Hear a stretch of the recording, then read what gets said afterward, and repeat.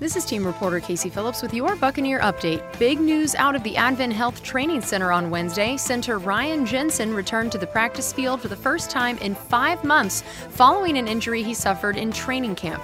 He was designated for return from injured reserve, which means he began his 21-day practice window and can be promoted to the active roster at any point during that time frame.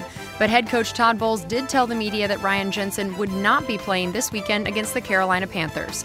For all the injury news and updates, stay tuned to Buccaneers.com.